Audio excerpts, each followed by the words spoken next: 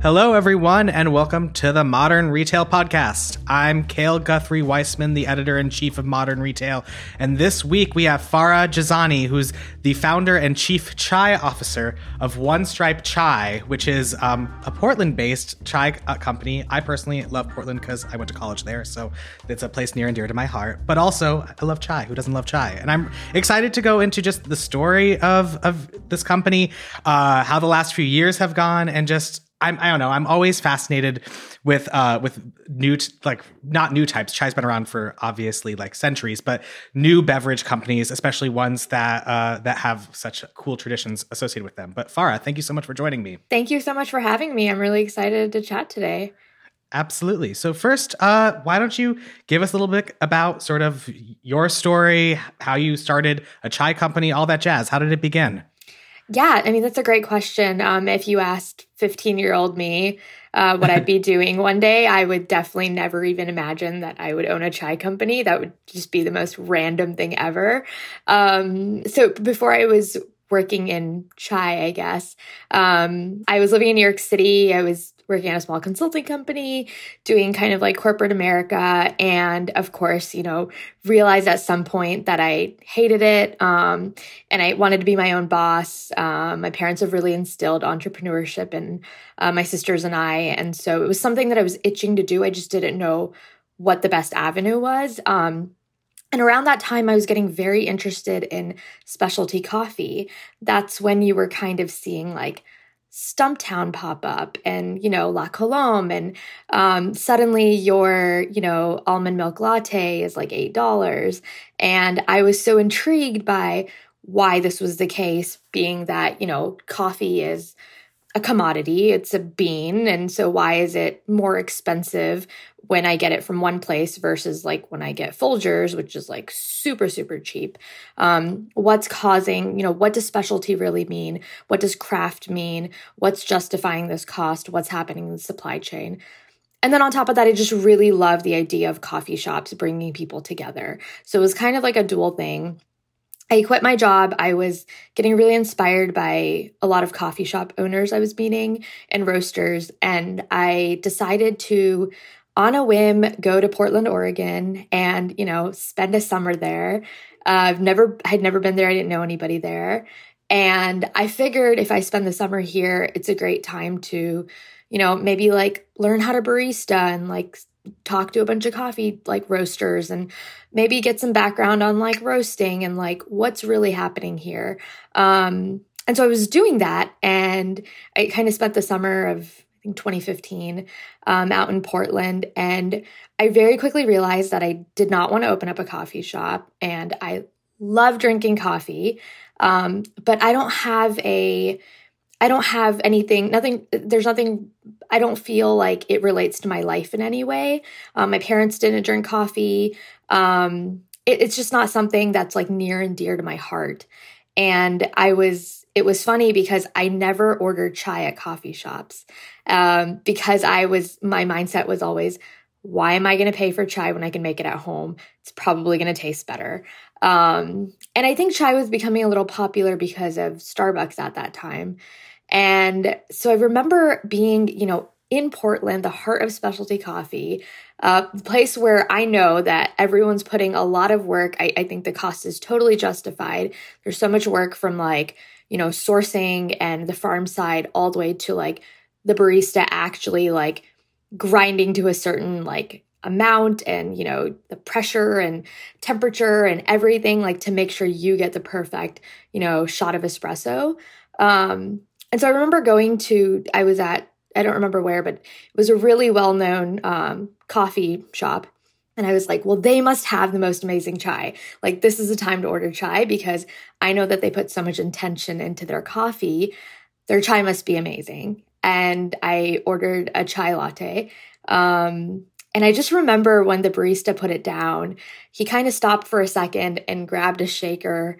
I think it was like nutmeg or cinnamon, and just completely doused the entire cup. And I was like, why did he do that? Then I sat down and took a sip, and instantly I was like, oh, it's because this tastes like nothing. This actually just tastes like nothing. And that kind of like got me thinking about, why is chai this drink that, like 1 billion people on the other side of the world drink multiple times a day? Why is it so poorly represented in America? Even at places that are so careful about, putting intention into their products.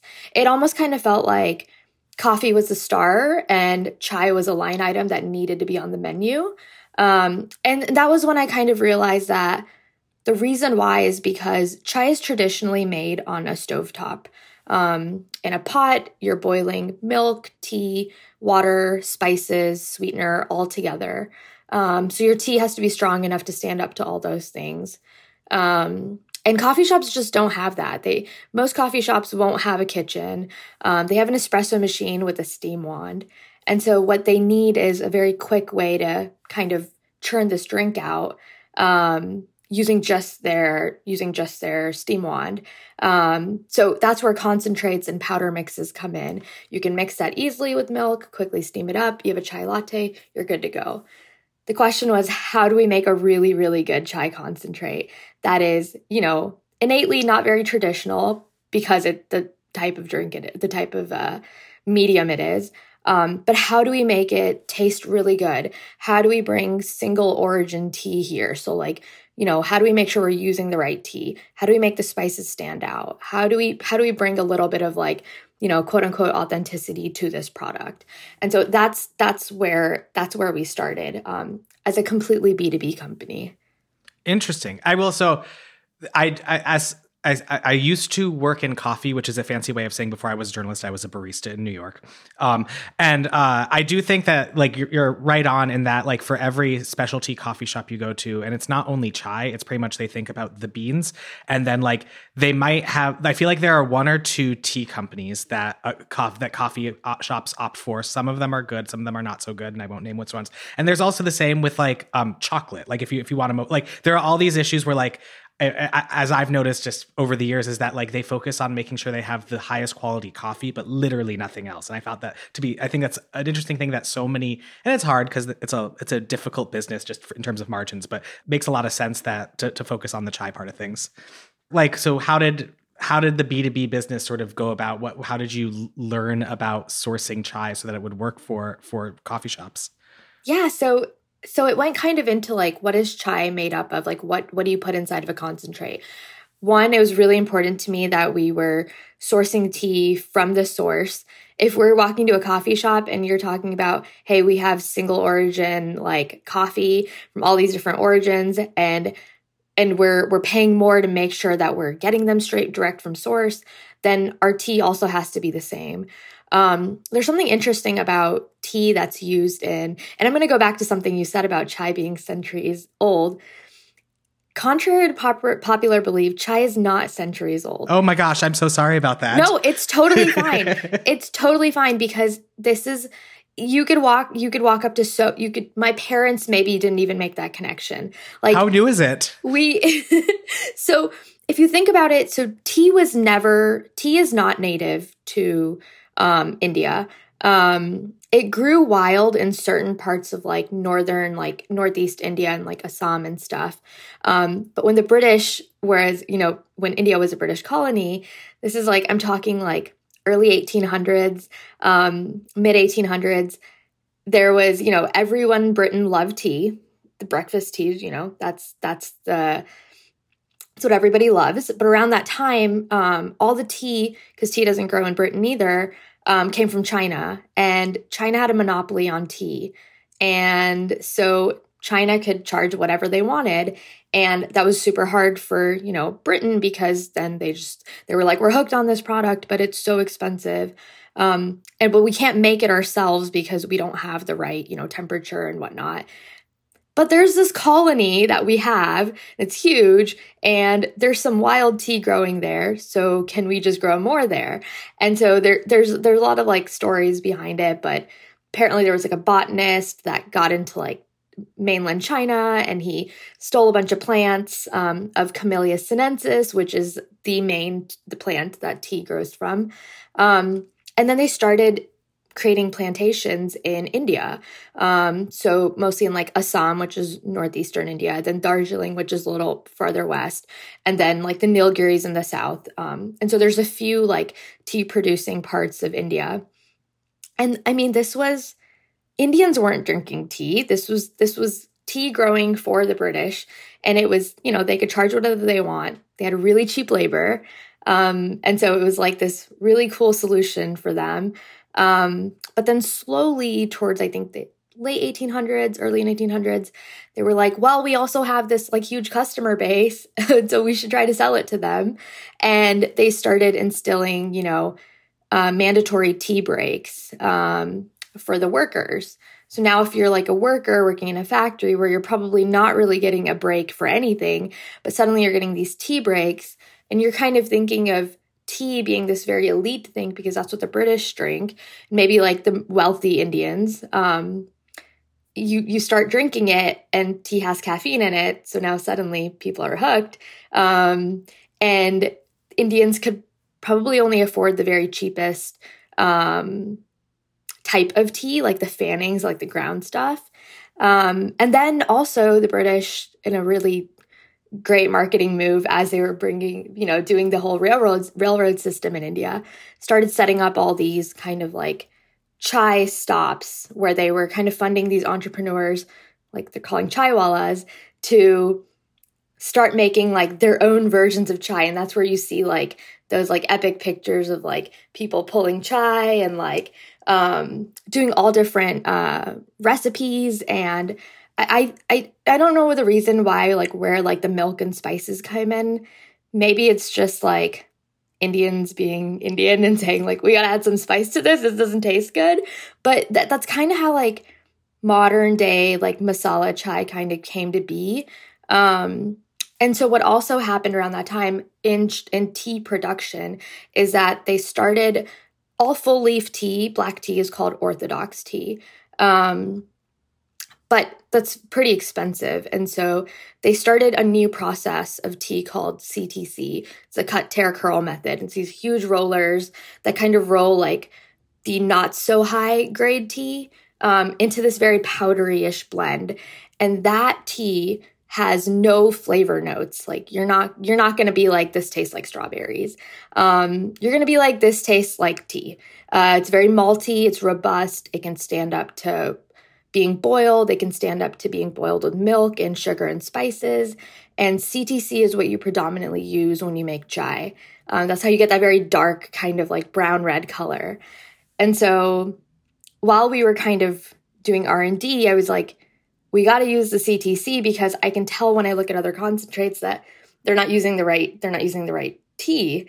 It's probably because they just don't know. And the only reason I know is because when I look at my mom's cupboard, our tea isn't like this full leaf, beautiful tea. It's something else. And so that process kind of started, I think, in the mid 1900s. So I would say chai became maybe like a very like day-to-day drink in India in like the mid 1900s. So it's not very old at all, which is very cool. And like something I think that was at that time, I was looking around at other chai companies that were working in food service and supplying to coffee shops. And I realized that no one really looked like me. No one really like everyone was kind of like, chai, it's a centuries old like drink. And like, but I was like, I don't know if you really know. And I kind of felt empowered to be like, maybe like this is like a place where we can create a product that's better, but also have some education around it. So our customers can learn really about like the intention and like more information about this drink as they're drinking it. And so that's how we started as like a B2B business. My idea was that if one coffee shop is looking for this, then I'm sure there's a million other coffee shops that are just looking for a better product. They just haven't found one. What are you going to do if, it's not your fault if you're a coffee shop and there just aren't any options around, if the best you can find is like, meh, then you're just going to have to serve something. So that's how we started marketing to other coffee shops and selling this as like a completely B2B product. All right, a couple questions. First, how did this given that you're coming from a consulting background, I feel like sourcing is always the number one question I have with someone who completely switches and goes into. So how did you go about figuring out where you would where you'd get the right tea from, how you would make the formulation, just all of that? Because I imagine that was something that you've not done on that scale before, correct? No, yeah, I was like, how do you source? What does that even mean? Like, who do you need to know? When we started out, we were just making small quantities. We were working with like 10, like it was a very side project for me. For a couple of years, we went really full-time in 2018, which is when we also really started like our sourcing partnership. Prior to that, I knew where my mom got tea, the Indian store. So we spent a lot of time. I would literally go to like the one Indian store, it's like 30 minutes outside of Portland, out in like Beaverton. And I would literally just buy all the tea they had on their shelf. It got to the point where I was like, this isn't sustainable. It's really expensive because I'm buying this retail. We need to find a source. And that's where I knew I wanted to get tea from Assam. I knew it wanted to be CTC.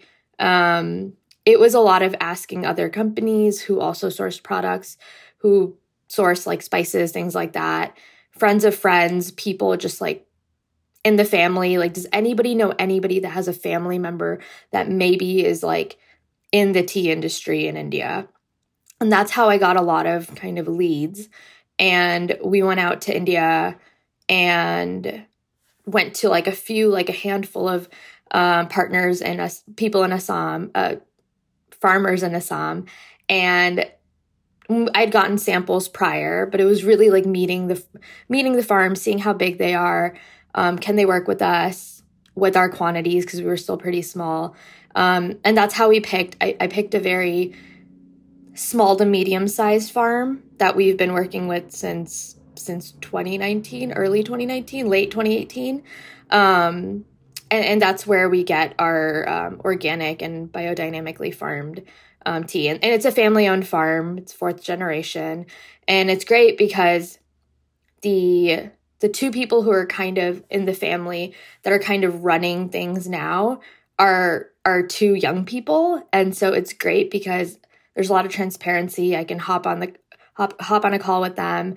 I can hop on WhatsApp and ask them questions. It was a great way for me to learn about the history of how, specifically for them, like these farms even came into their family and how that kind of went. And so I think like it was very cool because it was a learning curve. I didn't know what to do, but at the same time, it taught me a lot about myself and my identity as, an Indian Muslim woman and, what happened in India and how did this come about and what were kind of the rules and like things around it and what happened when the British left and like how did that affect the industry. So that was, it was a struggle to figure out sourcing, but we got there. Wow. So pretty much between 2015 and 2018, it was more of a smaller scale quasi side project. Would you describe it as? So like at what scale was it? How many coffee shops were you in then? I think we were probably at like 10 the first year, then like 20, then 30. Then when I went full time, we were probably at like 60 or 70. And that's where I was like, okay, this feels like a viable business. This feels like something we can really grow. In 2020, and that's what I always imagined. I was like, okay, this is going to be like this B2B food service business, recurring revenue. This is great. Like, you don't have to do much. You're using bulk packaging. Like, yes, like there's a lot of competition, but really if you have a good product, you can like stand out. Then 2020, the pandemic happened. We were literally March like 6th, I think, we were at the Javits Center in New York at a coffee trade show. Yes, we were at a trade show that somehow didn't get canceled. Wow. And it was like right on the cusp of like, this is weird. We probably shouldn't be here. I don't know what's going on. We're in New York City. But we're like, whoa, we're going to launch in New York City this year. It's a huge market. The volume is just very different from anywhere else, especially Portland, which is a smaller city. And then we came back and all the news about Italy came out and everything shut down. All of our customers pretty much like closed their doors. And so our business, tanked immediately, went to like 0 orders, rightfully so, right? And that 2020 was when I made the decision to focus on DTC and create a new product line. And so that's where our tea blends came from. All right, we're going to take a quick break right now. We'll be right back after this message from our sponsor. Was this in the DTC focus? Was that already in the works in 2020? Or was it just like business has shot and now we need to go online? Prior to 2020, we had our online shop and we did sell some DTC of our concentrates, but it was super minimal. It was not something I was like really thinking about growing or anything like that. Our concentrates come in glass bottles. It's like a lot if you want to scale that DTC. And the reason why we really had any DTC was because customers were going to coffee shops and they were like, I love this chai. I want to buy it for myself. I want to gift it to a friend. So we kind of had like a way for them to like get their hands on some chai concentrate, but it wasn't really something I was even thinking about growing in. In 2020, that was when like everything tanked and it was really like, I don't know what to do now. Like, I don't know how long this will last. I don't know how like, this might be a couple of months, but this might be like way longer than that. And so either we close shop and, we count our losses, or we, where are our customers now? Our customers are no longer at coffee shops, but they're at home and they want to learn how to do things. And so maybe this is an opportunity for me to work on products that I've always wanted to work on, but didn't have time to work on. So our customers are at home. They don't have concentrates. Can we teach them how to make chai at home on the stove? And so I'd always wanted to launch kind of like a loose leaf, a masala chai blend. And so I kind of was like, let's do it. Like I have the time right now. And so we launched our Chai Me at Home blend. And it was a hit and people loved it. And DTC was, it was a great avenue. It was a good practice for learning how to launch a product on our website. And then we launched a couple other products that year. And then last year we have a line of like 7 or 8 blends. And so we're going from there. And so our focus is kind of like 60-40, 60 DTC and 40 food service, because food service has come back. We're just dealing with supply chain issues, of course. Yes, I can imagine. So pretty much like, just so I got the timeline right, pretty much, wholesale shot, B2B shot. And so you decided to try out one DTC product on your website. And then from there you sort of grew that. Do you have the concentrate available to consumers, or is it more just these spice blends or these tea blends? The concentrates are still available. And, that's been a little bit of a learning curve in terms of like figuring out shipping and breakage and things like that. But the great thing was we had a little bit of practice with that already. So it wasn't like we had never had an e-commerce shop before and we suddenly had to create this and learn how to do it. We had a little bit of practice. So it was nice in that sense. We were just adding another product on. And now we have everything. You can find our concentrates. You can find all of our tea blends. We have, collaboration products, ancillary products that we sell on our website as well. And so that year our e-commerce kind of 10x'd, and we got some really great press also for these new products that we launched. And so it was kind of like 2 things happened at once. And I was like, oh, this is really cool because I can kind of bypass this like food service scene where I can talk to my customer, but I can't talk to my end user.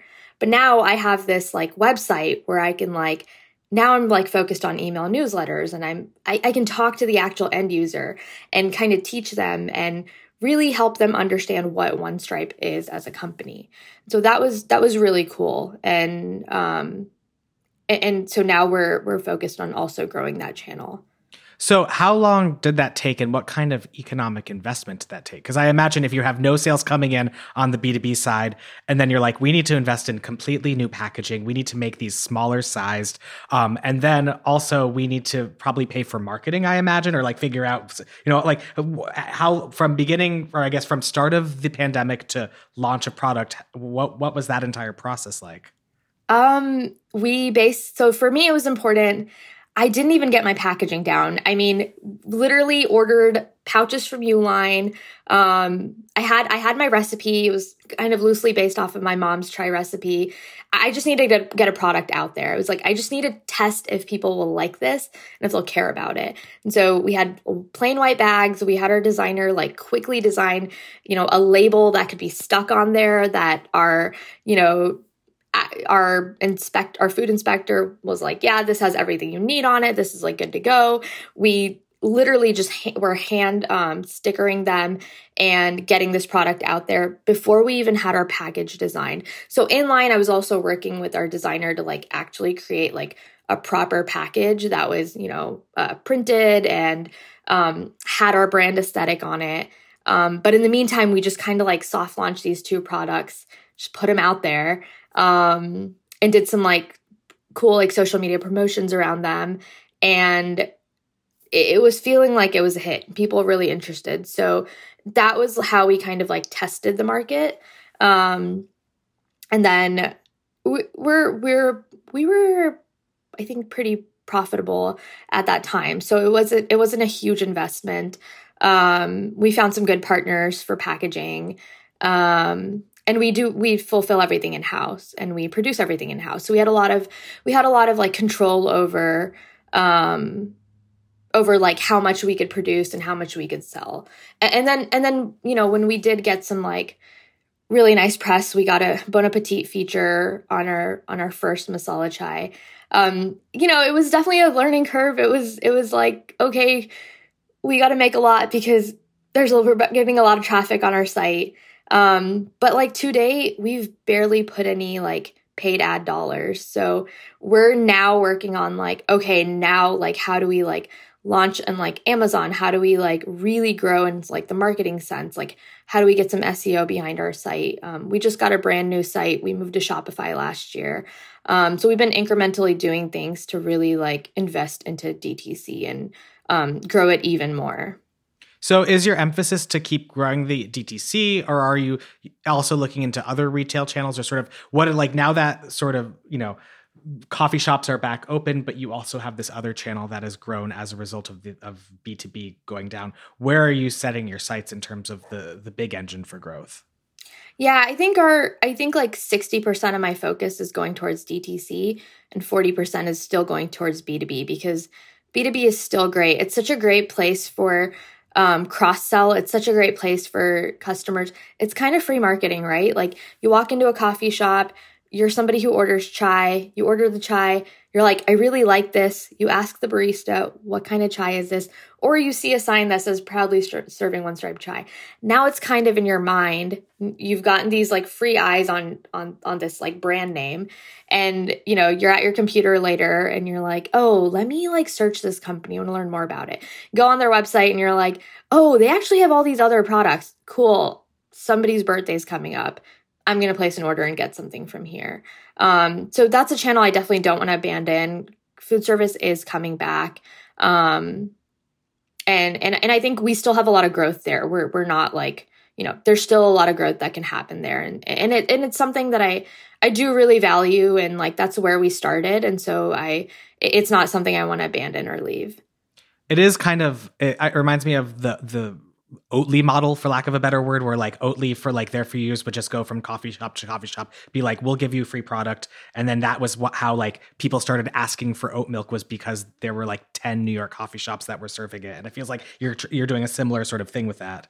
Yeah. I mean, I hope one day we can, I don't know, like the great Oatly shortage of like, I forgot what year it was. It was like you walked into a coffee shop with Oatly and you like mentioned Oatly and the baristas were like, don't say Oatly. We can't let anybody else know that we have it because the other baristas will be mad that they can't get it at their shop. So with the B2B business, is it that are you still specifically seeking out coffee shops, or are they coming to you? Are you having to turn any down just because of supply chains, things? What's going on with all of those dynamics? Yeah, that's a great question. So it was really funny in 2020, towards like the middle to the end of the year, we did start seeing B2B come back. And it was great. It was like, okay, cool. Things are coming back. Like that recurring revenue is coming back.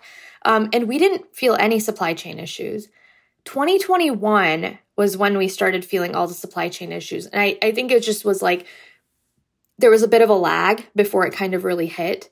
2021, last year, we hit a lot of like production issues, supply chain issues with like bottles, just like delays, not being able to get enough product made. We had moved to a co-manufacturer, so we had stopped producing it in-house, which is something I always wanted to do. I'm not a brewer, and so that was something I wanted to have outsourced, especially if we were going to scale. Last year, we did have to turn down a lot of customers because of that, which is unfortunate. And so this year we're trying to like kind of work our way out of that to find a production partner that can really help us, can scale with us so we don't run into those issues. And we've had to make like little, here and there we had to make some packaging changes because, temporarily like one of our packages like just wasn't available anymore. It's like a plastic shortage, lids, this and that. And so this year I will be fundraising later this year. And so, to really scale that part of the business out and to also scale in DTC and grow our team even more. So that's kind of where we're at. How big is the team right now? It's 3 of us full time. And then we have 3 or 4 part-time and contractors. Got it. And so what's the physical retail? Are you in any retail shops or like how has that been going? And are you going to be focusing on that at all or looking for like, do you want to work with like Whole Foods or be on a T section there? Yeah, that's a great question. That is definitely somewhere I want to be. So we are in retail in the Pacific Northwest and, chains like New Seasons and Market of Choice, if you remember from Portland. And then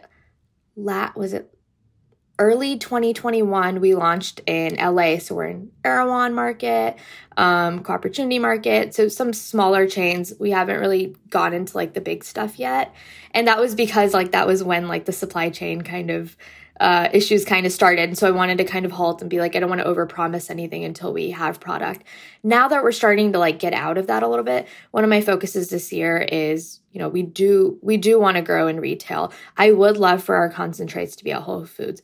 More than that, I would love our concentrates to be the concentrates that are used at the coffee shops at Whole Foods.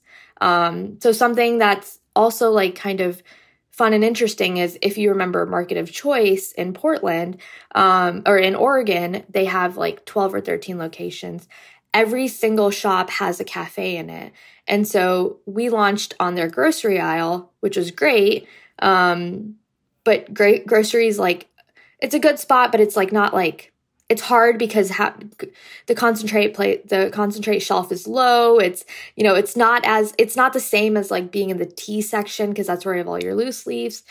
But we have all the coffee shops are using our chai. So it's a great cross-sell opportunity for the grocery store. So we're able to say, hey, you can move some of that retail product right next to the shelf at the cafe. So you can tell your customers that buy our chai a lot, hey, you can also buy this bottle along with it. And so we're trying to find kind of unique ways that we can make it exciting and fun and like just a good product for grocery. And then also I'm trying to incorporate all of our blends into grocery this year. It was harder when we had 1 or 2 SKUs. Now we have a lot more, so it's a little bit more like manageable to be like, hey, it's not just going to be one lonesome product that nobody knows. We now have like a whole line of them and they're beautiful and they're bright and it's great packaging.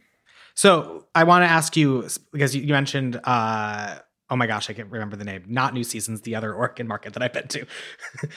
Market of Choice. Market of Choice, yes. But let's talk about Erewhon because I'm so interested in startup brands in Erewhon, and especially like yours is interesting because you're not. I feel like the conversation around Erewhon is that if you are a ready to drink like beverage, you'll see the Erewhon effect. You'll be in their glass case, and then interest will increase and sales will increase. But you're like not there, and you're this sort of you're not in the loose leaf aisle. You're in the concentrate. So have you noticed an Erewhon effect? Does it not exist in these other aisles? What has been your overall experience? That's a good question. I think. So the Erewhon effect that I have seen, and only because I think it was like a weird timing, because then things, we were having production issues. So we weren't able to we haven't been able to really market as hard as we want to at Erewhon. But the effect I have seen, and that I saw really early on, as soon as we launched in there, was that Erewhon allows you to get your product into the hands of people that can influence others to buy your products. And I think more than talking, it probably hasn't happened for us in terms of volume. But seeing so many, there were so many days where we suddenly had like a crazy uptick in sales. And I would go back and be like, where is this coming from, right? It's always coming from somewhere. Was it press that we got? Was it an influencer? And almost always for a while, especially if it was like LA, like the LA area, it was because an influencer picked up our product and posted about it. Someone we didn't know, someone I had never even heard of, and had just mentioned that oh, I got this and I'm using this. I'm making a dirty chai or whatever. And suddenly getting this uptake. And I had never experienced that in the Pacific Northwest. And I think that's because I would say that's been our Erewhon effect thus far. I do have plans to eventually launch a ready to drink. And so we'll see how that goes. I think right now the ready to drink market is really hot and really competitive. And so I almost want to wait a little bit and make sure the products are really intentional and the R&D is really, that's not somewhere where I'm we just launch something and see what happens. No, we got to be really intentional and make sure the products are perfect.